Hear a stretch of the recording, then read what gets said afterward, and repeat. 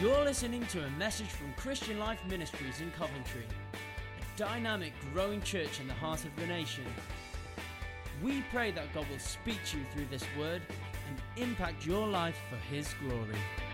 I hope you are doing well today, and I'm going to dive straight in this morning. If you have a Bible or access to something, if you want to follow along with me, although I think it will come up on the screen both here and for you at home. We are going to the book of Revelation and chapter 7, verses 9 to 12. And we're going to consider, as we just set a scene for today's message, one of the great visions and pictures of the Bible. This is what John writes. After this I looked, and there before me was a great multitude that no one could count, from every nation, tribe, people, and language, standing before the throne and before the Lamb.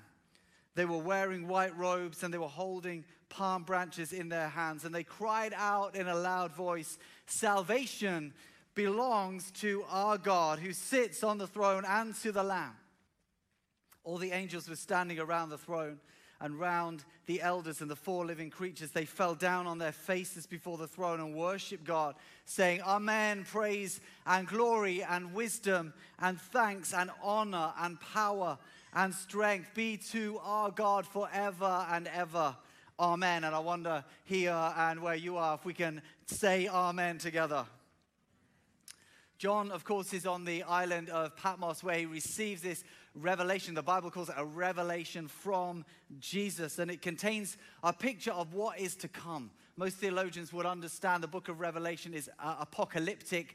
In other words, it is prophetic, and a lot of the picture language there, it is metaphoric, not necessarily to be seen literally. That means that if we consider that, we will be among the great multitude. I believe I will be among that great multitude. We may or may not be dressed in white robes. Maybe it just is to signify that we will be made holy on that day. We will be righteous before Him. We may or may not be waving literal palm branches, but the palm branch in the Bible speaks of victory, and I think it is to say that we will be standing in the victory of Jesus on that day. But the overall picture is extremely clear that God, this God who created the heavens and the earth, is gathering to Himself a people saved by the blood of Jesus from every nation, tribe, people, and language, united and standing together in oneness, proclaiming together the greatness of God Himself. If you'd like a title for today,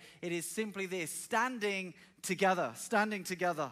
And this week and next week, Esther and myself, we're going to begin to scratch the surface of racial justice in our messages.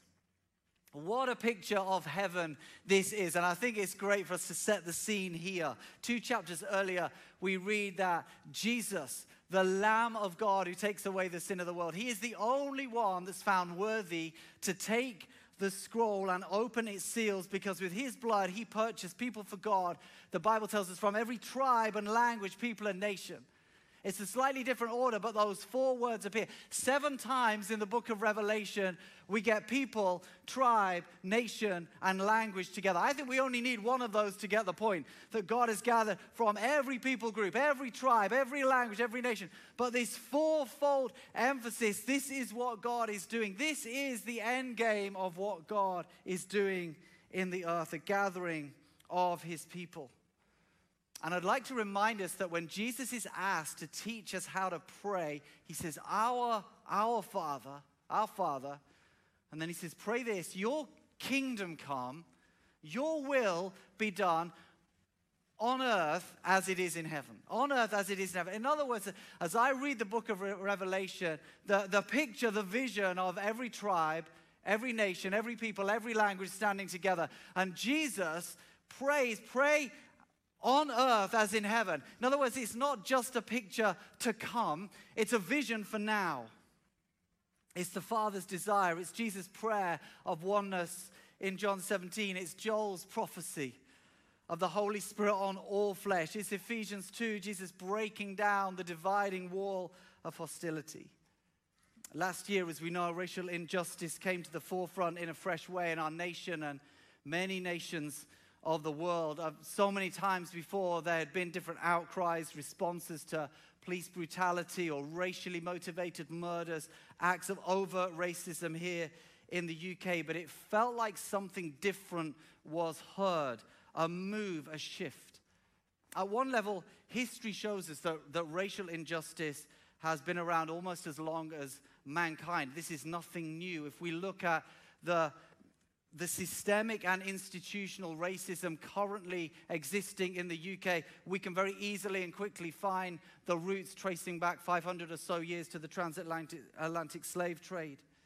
And it's not hard to spot in many cultures, whether it's manifest through tribal systems or caste structures. But while in the heart of God, it has always been unchangingly to commit to justice, it seems that this is a new day in our nation, and I have a conviction this is a work of the Holy Spirit. Here at CLM, following the killing of George Floyd last May, as elders, we wanted to look deeply into this issue and not simply make a knee-jerk response, but a medium and long-term plan. And we sent a question out at that time. Most of you were a part of that questionnaire to the congregation. We had about 300 responses came in, and then we established a task force for racial justice, a group of 8 exceptional individuals as part of CLM who facilitated one-to-one conversations and small group conversations for people who wanted to express their experience, their pain, their journey, lift their voice, speak to somebody. And about 100 people were facilitated either one-to-one or in small groups. We're so grateful for the diligent, excellent work of the task force, and also to all of you who shared your experiences. And the task force met together many times through the balance of last year, and just before Christmas brought a report to us as elders. And over the last few weeks as elders and task force, we've been working together. And today I'm going to touch on in a few moments our action plan of what we're going to be heading into as part of our response. But before I do that, I think it's important for us to be clear as to why racial justice is our business as a church. I'm not perceiving that I need to convince many people, but I think it's important that we align our thinking. Number one, my first thought on this is that it is a justice issue. It is a justice issue. Psalm 97 verse 1 says, "The Lord reigns, let the earth be glad." And verse 2 says, righteousness. Think about this. Righteousness and justice are the foundation of his throne. In other words, his rule, his reign, God's mandate, his dominion, his authority, his manifesto, they rise, they come out of a foundation of justice. Everything that he is about and he is for is justice. He is a God of justice. He loves justice and he is against injustice. And so if this is our God and we are his people, then a justice issue is not just God's issue, it's our issue. In Isaiah 61, he says this, "For I, the Lord, love justice." I love justice. Isaiah 58, he calls true fasting. Now we believe in prayer and fasting here. We believe that this is a biblical mandate. We believe Jesus instructs his followers to pray and fast from food. And the book of Acts and the New Testament shows us that fasting should be part of the normal Christian life. But in Isaiah 58, God speaks about true fasting. And what he's saying here is the real spirituality that I am looking for is a spirituality that looses the chains of injustice and unties the cords of the yoke. In other words, it does more than speak, it acts, it does something. The famous verse of Micah 6:8, "He has shown you, O man, what is good. And what does the Lord require of you but to act justly, to love mercy, and to walk humbly with your God."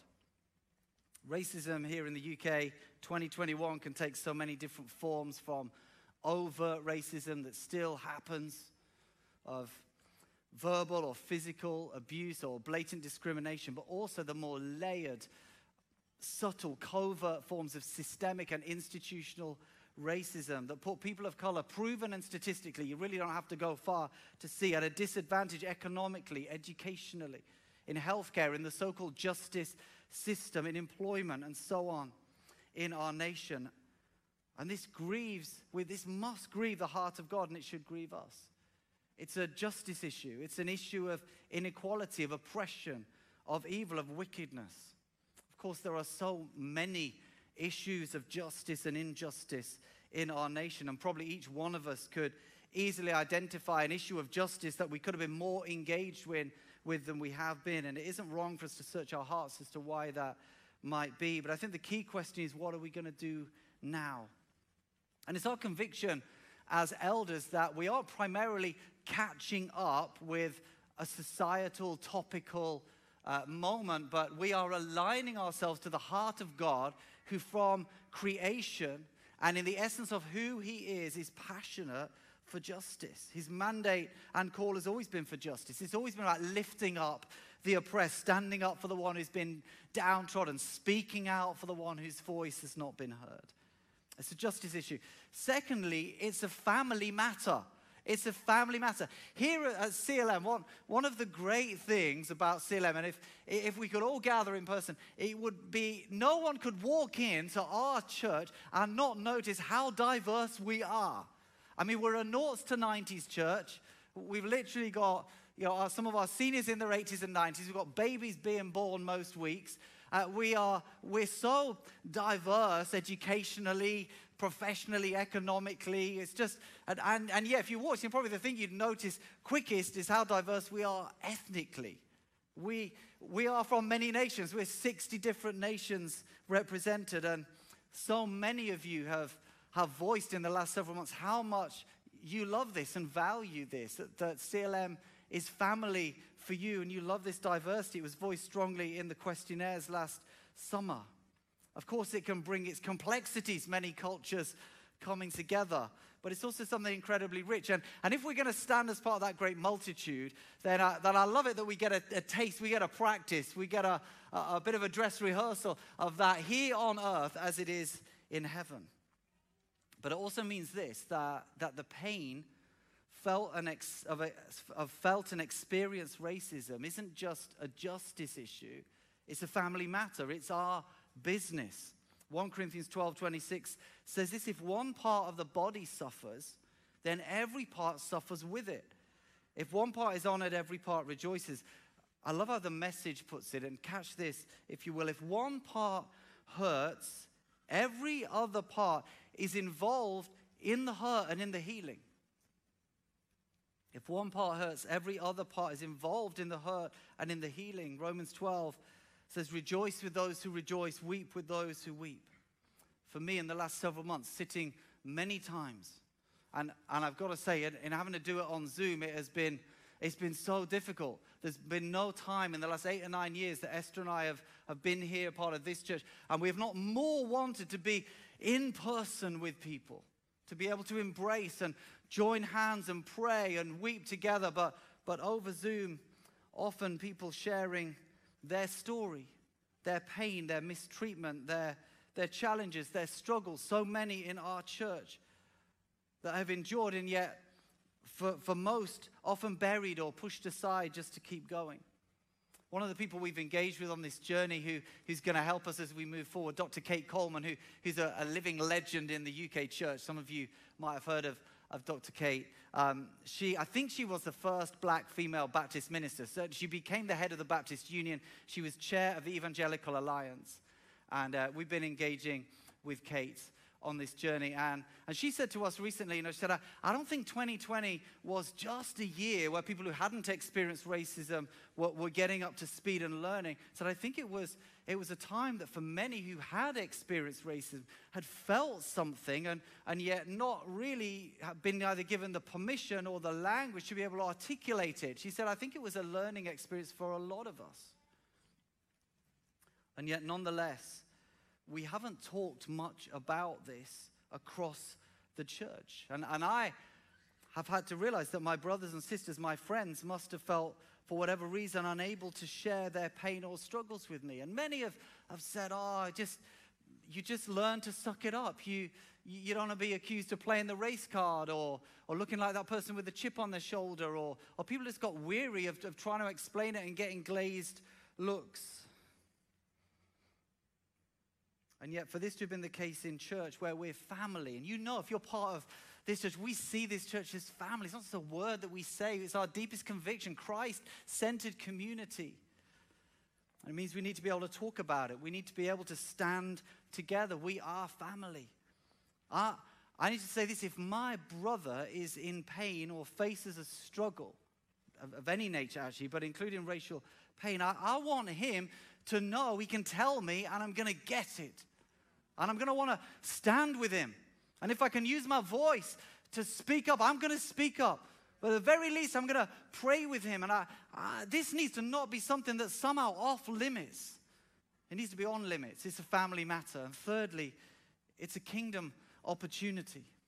It's so clear that racial injustice stirs pain and trauma at the deepest level. Sometimes seemingly small things can cause great pain because they open up or press on deep wounds. And yet this is a great opportunity in a moment of what seems to be cultural shift for the church to shine, for the church to be a leading example. Matthew 5:13-16, Jesus says, "You are the salt of the earth, but if the salt loses its saltiness, how can it be made salty again? It's no longer good for anything except to be thrown out and trampled underfoot. You are the light of the world. A town or a city built on a hill cannot be hidden. Neither do people light a lamp and put it under a bowl. Instead, they put it on its stand, and it gives light to everyone in the house. In the same way, let your light shine before others, that they may see your good deeds and glorify your Father in heaven." Church, we are kingdom bringers. We are his ambassadors. We're called that we would let his light shine. Our purpose statement here at CLM, if you've been around, you will know, is to bring the kingdom of God into every life and sphere of society. That's our passion. That's our raison d'etre.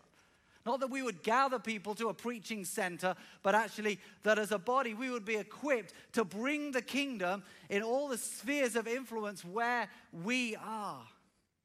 And sometimes we put a footnote as to what does that bring the kingdom mean, and we say his rule, the reign of Jesus Christ, his lordship, his honor, his ways, his love, his gospel, his truth, his grace, and his power. In other words, if we are kingdom bringers, we should be justice bringers.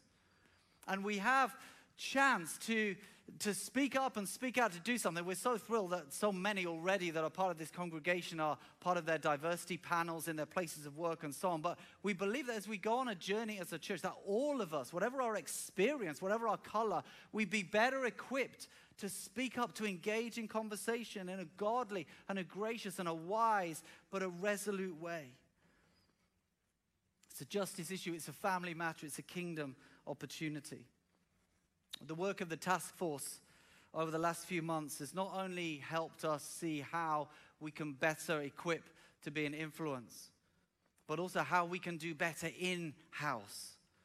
Their recommendations wonderfully align to our heart and desire as elders and our own thinking, but their detailed work has really helped to affirm what's good, what needs to change, what needs to happen quickly. And we're so grateful for their work and their passion, for James and Arinza and Stella and Dawn and Kieran and Jonathan and Ryan and Kath done an incredible job.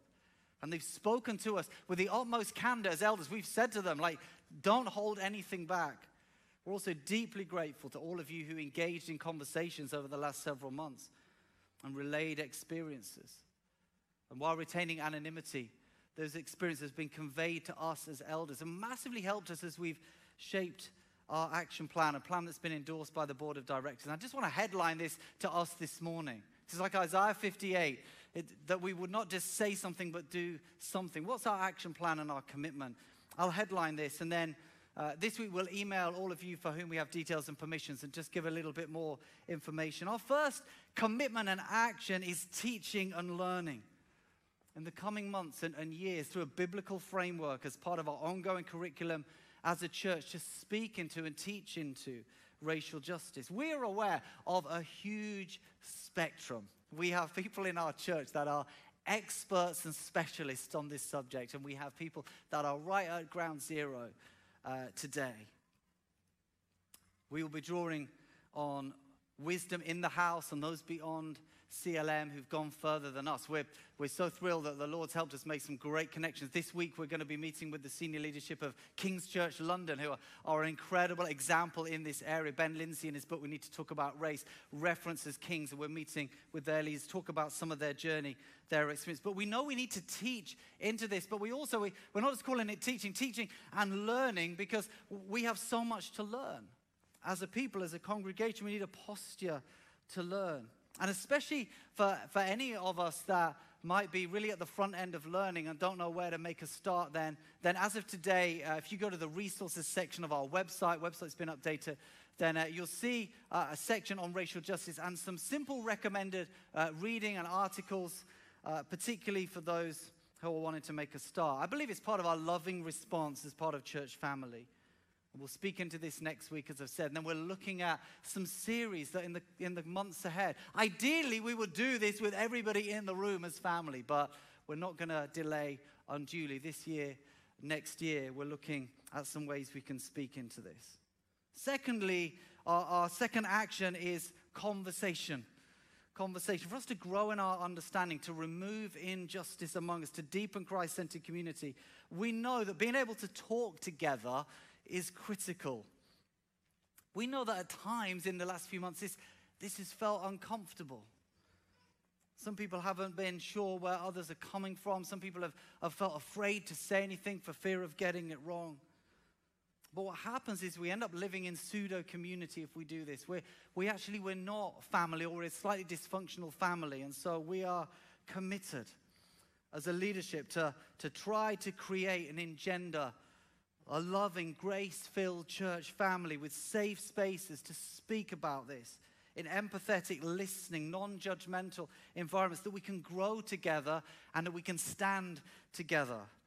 Our third action is training.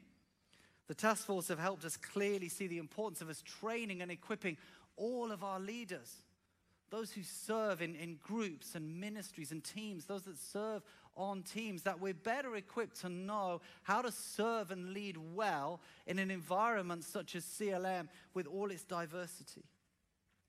And Dr. Kate Coleman, who I've just mentioned from Next Leadership, is going to begin with us as staff team and leadership team. Oh yeah, there's her face on your screen. Going to begin with us, do some diversity training, collaborative leadership training, and all being well, help us with some of the shaping of a biblically framed teaching for other leaders in due course.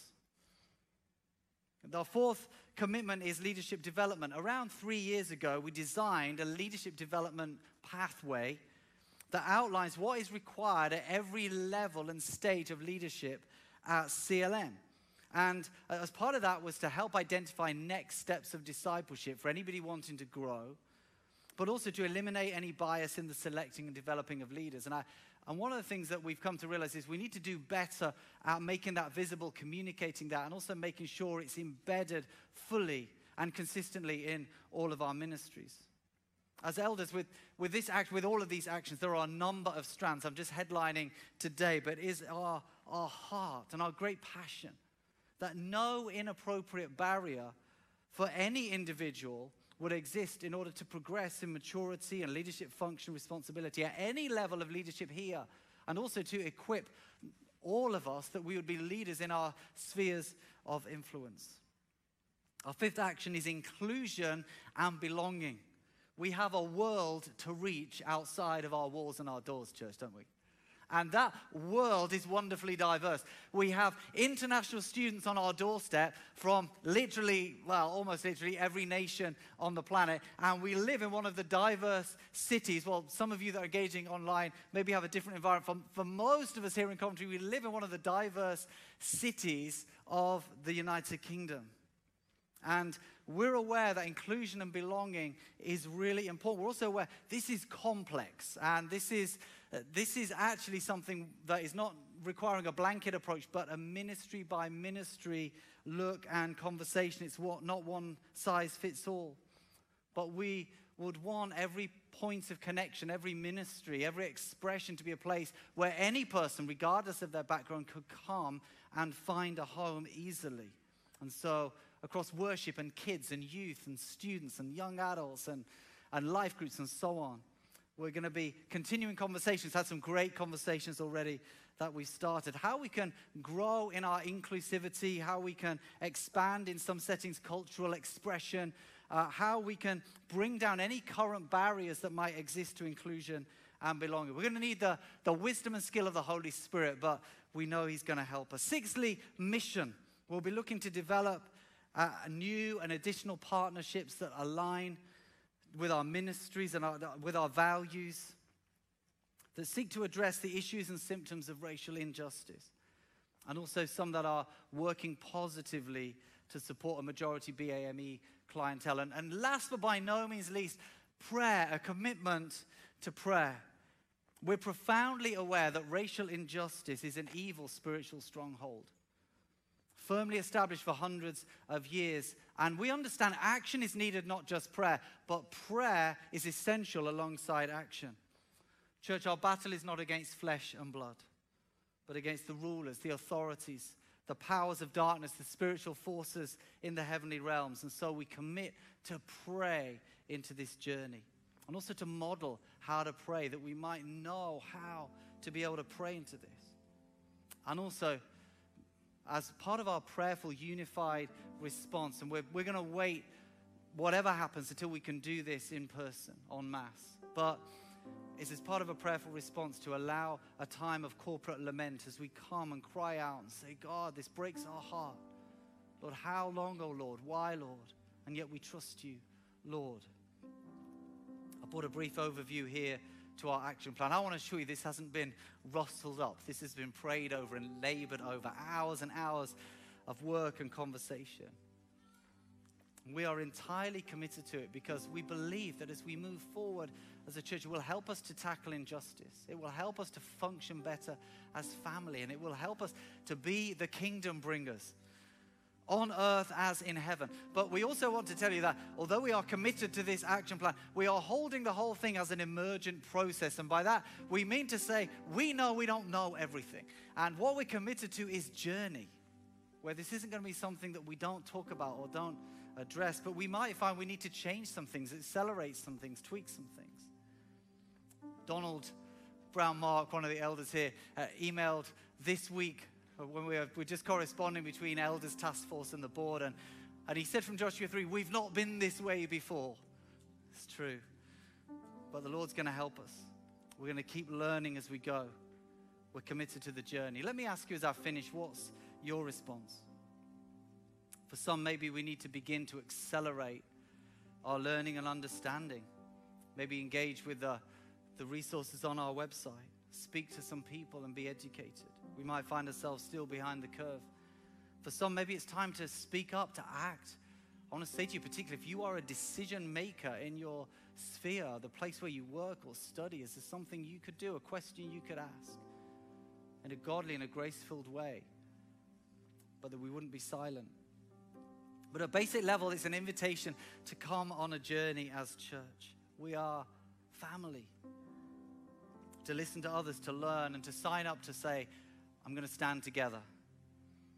We know we won't get it right all the time. Across all of us, with our vast array of backgrounds and experiences, our varying degrees of cultural awareness and sensitivities. But if our hearts are open, we can see we can get closer and closer on earth to as it is in heaven. A vision that delights the Father, where this church can feel like a home for every person. And not just with the absence of racism, but the presence of anti-racism. And we'll know what that means and what that looks like. A people who not only stand with each other, but speak up and speak out for one another, for justice, with a voice of wisdom that emanates from the house of God and sees the kingdom come. We believe this will bring healing and joy to the Father and glory to the Son. Church, can we stand together? I'm going to invite you where you are. If you're in your home, would you stand with me? Why don't we open up our hands and our hearts to Him? Lord, we pray. We pray that our hearts would please you. We pray that on this journey you would help us to walk together and to stand together. We pray you'd bring healing where there's been pain. We pray that help us to deepen as family. And we pray, Holy Spirit, in a way that only you can, would you accelerate this journey for us? We pray, King Jesus, would you be glorified as we lift you up? Thank you.